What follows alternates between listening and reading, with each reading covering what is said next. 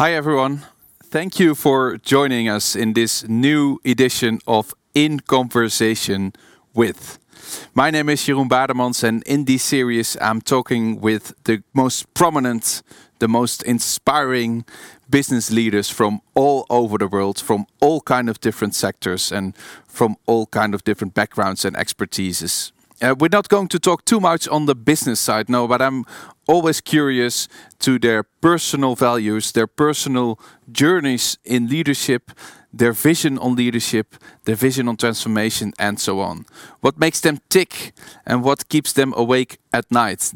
Those are the topics I am discussing in this series In Conversation With. And today, I'm really happy that we have another very well-known CEO as our guests. His name is Gert de Winter, and he's the CEO of Baloise Group, the insurance company based in Switzerland. And together with him, I'm going to explore his journey on leadership, his vision, and his thoughts on the future of leadership as well. So please welcome me in Conversation with Gert de Winter. Hi Gert, welcome to our show. Nice to have you here. Nice to be here, Jeroen. Thank you. How are you? You're based in Basel, I guess, right now? I'm based in Basel, Switzerland, yes. Looking at the head office behind you. The recent head office, indeed. It's a rather young building. Okay. Well, happy to have you in our show, and really looking forward to the conversation we're about to have. Let me start off with a question I usually start off with. When you were let's say a little Gert of 5-6 years old, what was your ambition to be at that time? Well, I think as probably a lot of 5-year-old boys, my ambition or my wish was to become an airline pilot. Okay. Unfortunately, I'm colorblind, and in those days, that was a no-go then. And then it was a huge disappointment, I guess? It was a huge disappointment, but you get over it. I mean, it's not the end of the world. No. And you have a very long-standing background in finance, right? So was it also your ambition to work in the finance industry from early on? Not really. I studied economics, and of course, then you get in close contact with most of the financial industry, or with parts of the financial industry at least. But I think a career, you cannot really plan it. I mean, it's a sequence of coincidences, and things come together from time to time. I started as a consultant. My first job was in a financial industry, and I stayed there. You say it's a series of coincidences, but it also has to do, I think, with talent, with expertise, with hard working. Well, I think I'm really convinced that a career, just as life, you cannot really plan it. What I did throughout my career is every 2-3 years, I asked myself 2 questions. Am I still enjoying what I'm doing? And am I still learning? And when the answers was twice yes, I said, okay, let's go for another 2 to 3 years. And it has only been on one occasion in my career where the 2 answers to the questions were no, and then I changed, and I switched to Baloise Group. Okay, because I read the other day that you're basically saying, well, your career, or at least your career, your personal career, is divided in periods of 7 years each, right? So after the in between, after 3 years, you ask yourself the question, do I still like it? And then another 3 to 4 years comes up. Is that basically the division of all the separate steps you've been making so far? 7 years? Well, yeah, looking back at the career, my career, I was indeed, I came to the conclusion that it was always in periods of 7 years. Yeah. By the way, 7 years in the Bible is a very long period. So it has been 7 years as a non-partner with Accenture. It has been 7 years as associate partner and partner with Accenture. Has been 7 years as the CIO in Belgium, then the CEO in Belgium, and then the CEO of the group level. Yeah. So, and I think it's good after 7 years. An organization, a team also needs new impulses, needs new ideas, and sometimes then you have to make space, I would say, for new ideas and new people. The 7 years each, I'm thinking about, yep. Right? That's in a different context, I would say. You have also a long-standing career already within Baloise. If I'm right, 17 to 18 years already. I read that in the interview the other day that it was a Belgium interview, that it's quite rare that a Belgian person is the CEO of such a big company, because Baloise is really big, right? You have, I think, an estimated stock market value of 7 billion and almost 9,000 people working at Baloise. I was surprised by that notion, actually, that is rare that a Belgian guy or a Belgian person is a CEO of such a big company. Have you read it as well? Have you think about that? Well, it's interesting. I think I was indeed the first CEO of the group, which is non-Swiss, because we are, of course, a Swiss-based, anchored in Switzerland insurance company. I think there are quite some other Belgian girls and guys who have a similar position. I think it's probably due to the fact that Belgians are giving our country and the compromises we always have to seek with different communities, different languages, and so forth. We're pretty flexible and adaptable, and that helps, of course. Although I must say that I often get asked the question, what are the differences between Belgium and Switzerland, for example? And the culture is very similar. Both countries and both citizens are rather modest, I would say, are seeking for compromises, because you have these different communities living in the different countries, are a bit introvert.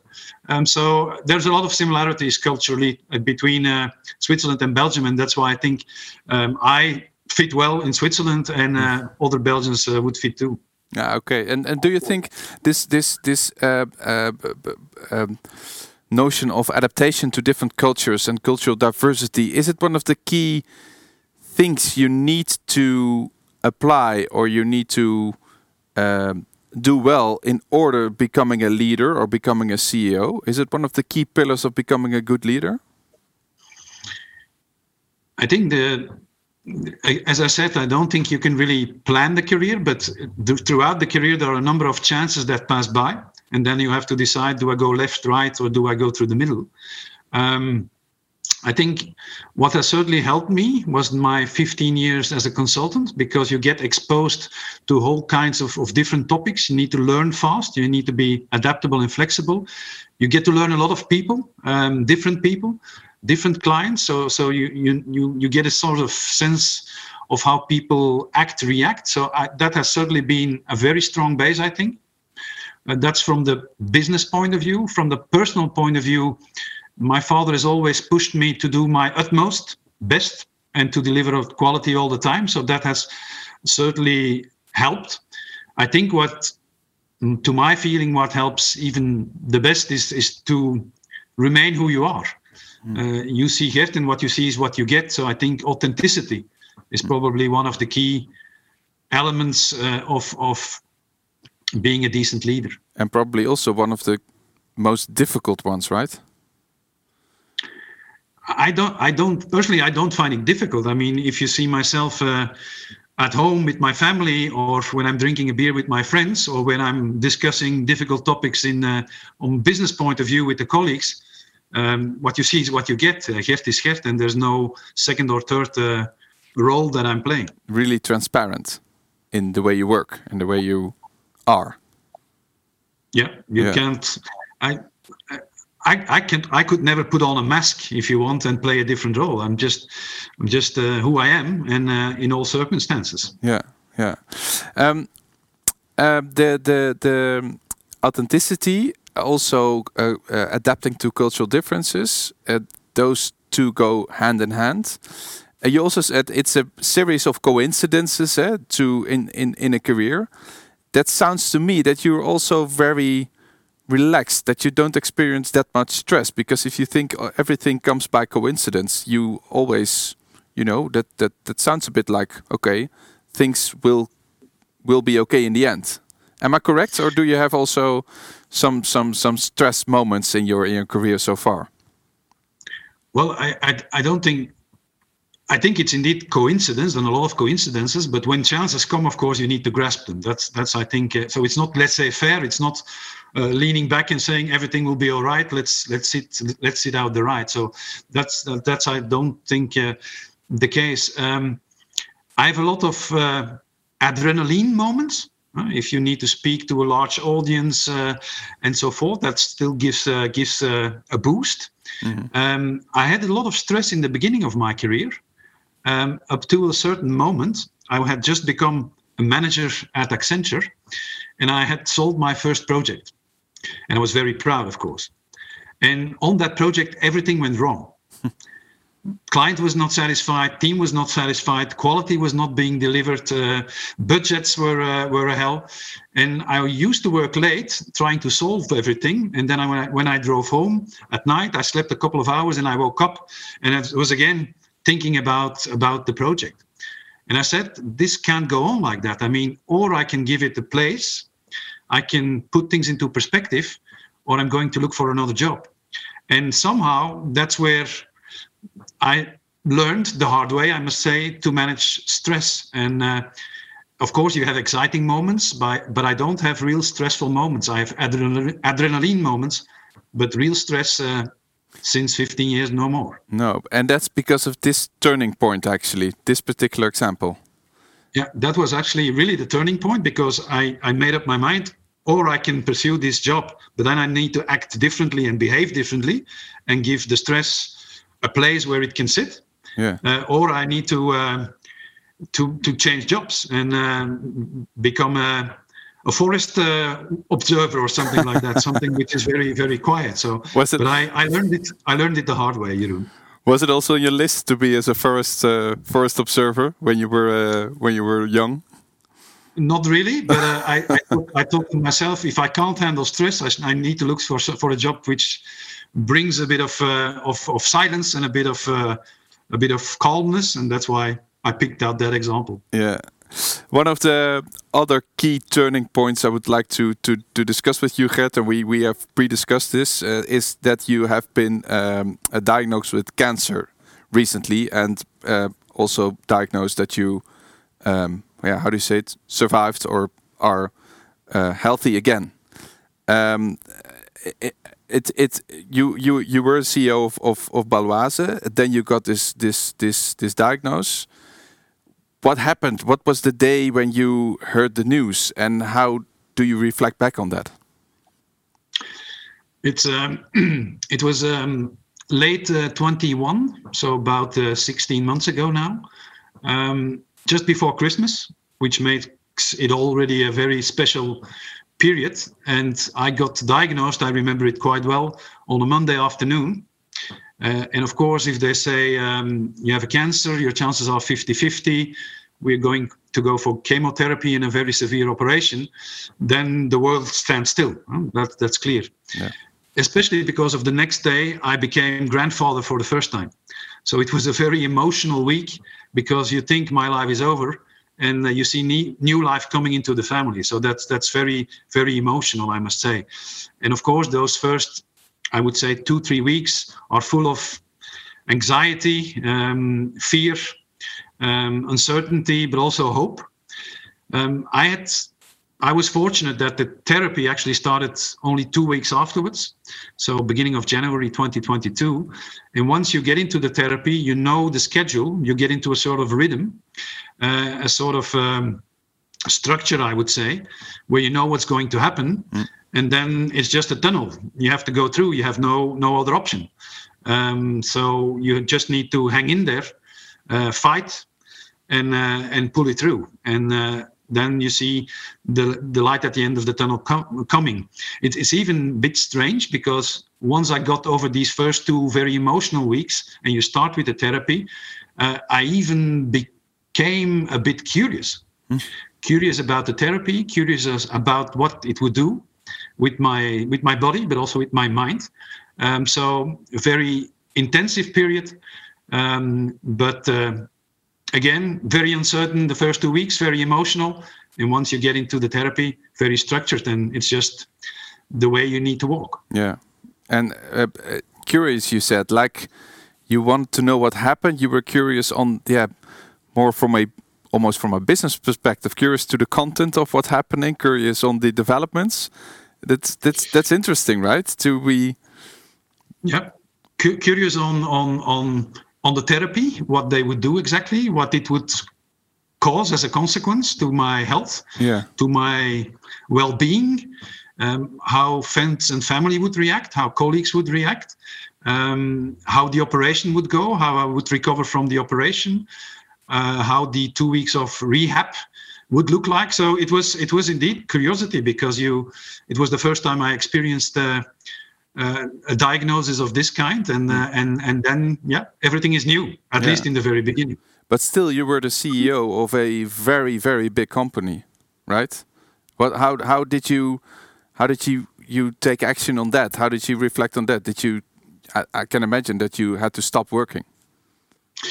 Well, I fully understand people who get diagnosed with a severe illness, and they say, I'm fully concentrating on my illness and getting better in my therapy. I fully understand that point of view.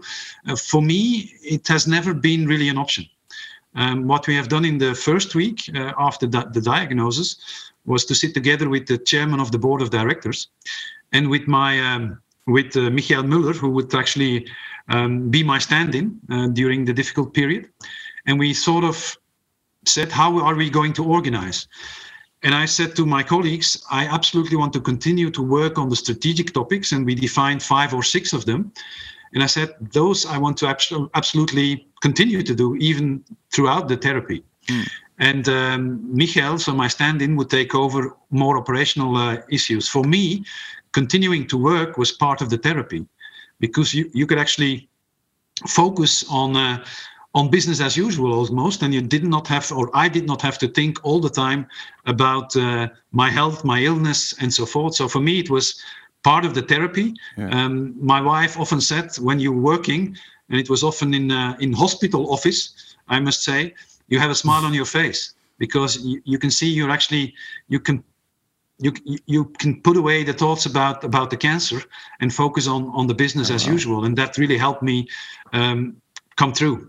So you're talking about a hospital office. Lots of people were working at the time from their home offices, I guess, during COVID. You're from a hospital office, but still, you really want to keep on working on specific topics. I can also imagine that people think he's a workaholic. He thinks that work is the only important thing that should continue, that should go on. Have you heard those kind of feedback as well? I've heard the feedback. Hey, Gert, you're continuing to work because you can't let it go. Yeah, you want to stay in control. You want to keep grip on it. Actually, that was not the case at all, I must say. It was rather me wanting to continue to work in order to be able to have different thoughts than only the thoughts focused on the illness and the therapy. There is a sort of a phenomenon which is called the empty chair syndrome. And it goes, the theory goes like this: if in a team suddenly somebody is no longer there because of whatever reason, the team automatically picks up the space that the empty chair leaves. And that exactly happened with the team I work in. So the colleagues took over relentlessly what I was not able to pick up anymore. And as I said, on 5, 6 strategic topics, I continue to work, and it did me really well. But how the team functioned was great. So it was not about me not trusting the team. On the contrary, it was about letting go to the team, having the team fill up the spaces I could not occupy anymore, but being able to continue to contribute, and that has helped me a lot. Did you realize this before? But in other words, we talked about authenticity, about adapting to different cultures, the team, all kind of personal values that are important to you when it comes to leadership. Did that change your vision and your personal values or your personal drivers on leadership? Did that change during your therapy? Not really. I think that those personal values are values you carry along your whole life. So I think they start building up when you're a child and throughout your youth, and then you take them along until the day you die. So I don't think those personal values that I cherish have changed because of the illness or the therapy. They're just part of yourself. They're part of your personality, and they're the reasons you do it for. Yeah. So they haven't changed. No. And do you have one specific lesson learned, or some things that you have learned from a leadership perspective in the recent period of time that you really would like to point out? Well, of course, if we all have probably, but you don't think about dying when you're alive and kicking. Huh? Of course, when you get diagnosed with a severe illness, you understand that there's an end to everything, and you understand that everything is relative, and it does some strange things to. At least it did some strange things to me. I do remember it was 2 or 3 weeks after the diagnosis. It was pouring rain, and I got outside and enjoyed it, which is something I would normally not do. So you start putting things into perspective. What I learned is, I think, is when you get into such a difficult situation, is to be positive, to look forward. That's one thing. And the second thing is, as I said, let go and trust the team. And those are things I learned.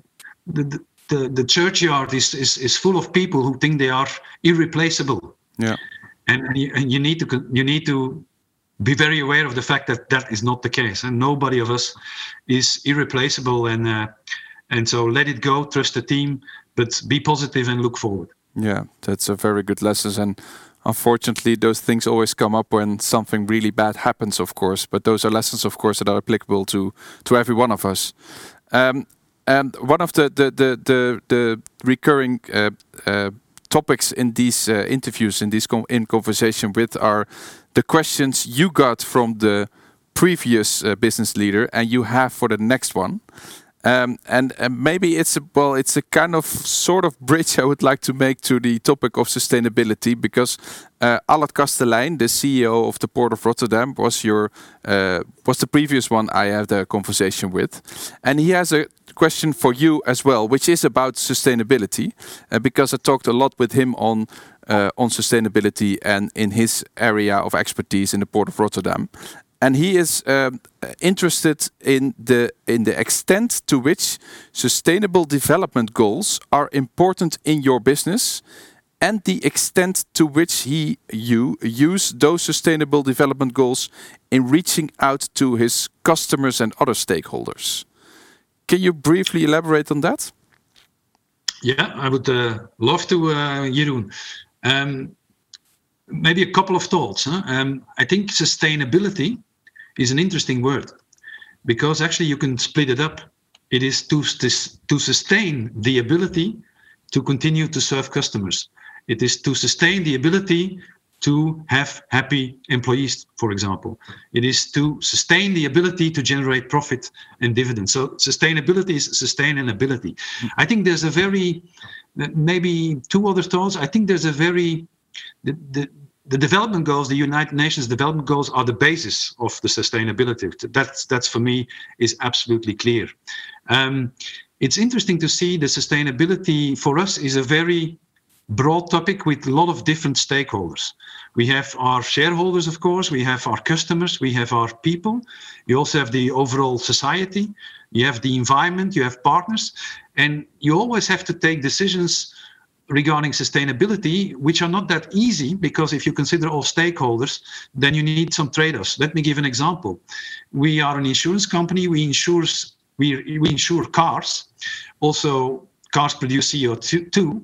Yet, if we would stop securing or insuring cars, we would have to lay off half of our people. Yeah. So how do you make that trade-off? Other example, if you have a polluting industry, but people ask for a group life insurance, do you refuse it and then put those employees at risk? So it's always a very thin line to balance between the different stakeholders. What I think is very important is that as an insurance industry, we can work on 3 levers. The first one is our own CO2 emission, but because we're not a producing industry, the impact is pretty limited. Yeah. Of course, we are institutional investors, big institutional investors, and there we can really make a difference by really playing on the I would call it a responsible investment policy. Yeah. But the biggest lever, and that's maybe not that known, is if we as an insurance industry collectively would say we are no longer going to insure this risk or this industry, the impact would be immense. Because if we would no longer insure a certain industry or type of industry, then that industry would cease to exist, because if there's no insurance, you cannot be an entrepreneur. So I think that's the role as an insurance industry that we could and should play, not by excluding people from insuring risk, but by helping companies transferring into more sustainable business models. Yeah. And briefly, but we're talking about authenticity, being yourself. Is it also your personal values and your personal drivers when it comes to sustainability? Are those key leading in the decisions you have to make in these topics as well? Absolutely. I think sustainability for us is clearly an integral part of the strategy. Yeah.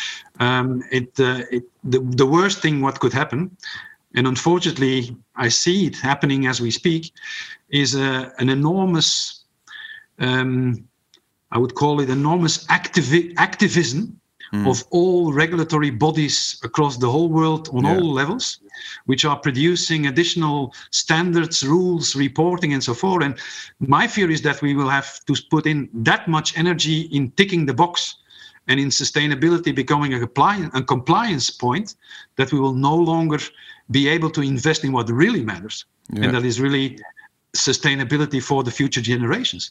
And that's a fear I have. So let's not make sustainability a compliance issue, a tick in the box issue, but let's really attack the change of climate. Let's really go for the UN development goals, and let's secure the world for future generations. Yeah, I think very clear and very familiar to all of our audience, I guess.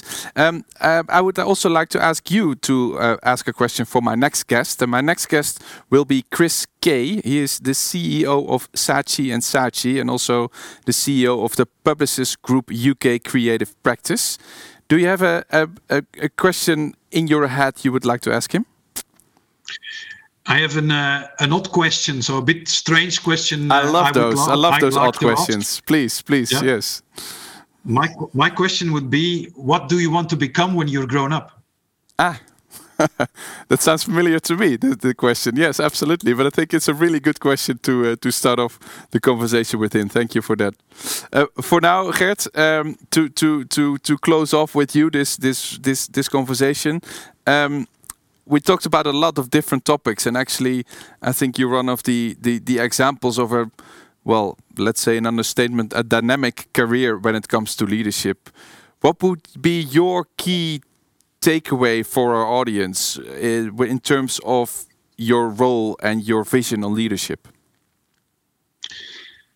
I think I alluded to that, Jeroen. I think the most important, at least my personal opinion, the most important quality, if you want, of a leader is be genuine, be yourself, be authentic. Well, if you and show vulnerability. We don't have the answers to all the questions that are out there, and if you just show yourself that way to your people, then people will be genuine, honest, and fair towards yourself. Yeah. And I think that's the way how people should work together. You get what you give, actually, right? Yeah. And last but not least, and I think it's more or less a minor detail, but not that much. You will be leaving by the end of June. What's next? Well, a couple of plans, I must say. As you asked in the beginning, I always wanted to become a pilot. That was not possible given my color blindness. It is possible today, so I will try to learn to fly. Yeah. Second thing is I have always wanted to study history. But at the age of 17, 18, and I'm sorry for everybody who has done the history studies, I realized this is maybe not the most economical option or the best economical option. So I studied economics, and I will actually pick up studying history as of the end of September, when the university academy year starts again. And my family and I have got a lot from society. We were very lucky, have got a lot. So it's time to try and give something back. So I will also engage in volunteer work in the social economy. Wow, great. And I think also enjoying your family and your... Without any doubt. Without any doubt. As I said, our first granddaughter has been born the day after my diagnosis. Yeah. It's a different life as a grandfather, and I will certainly make the time for her. Wow. Absolutely all the best for you, Gert, and for your family as well. I really, really enjoyed this conversation. We could have talked way longer than the 30 minutes we have talked so far, but I think at least you inspired me, and I'm pretty sure you also inspired our audience of today. Wish you all the best, and hope to see you soon somewhere flying in the sky or teaching history to all of us, probably. We'll see. Thank you very much, Gert. Thank you. Thank you, Jeroen. Very welcome. Bye-bye. Bye-bye. And thank to you who has been joining us today for this In Conversation with Gert de Winter. Next time, I will be talking with Chris Kay, CEO of Saatchi & Saatchi, and I hope to meet you then again. Thanks for now. Bye-bye.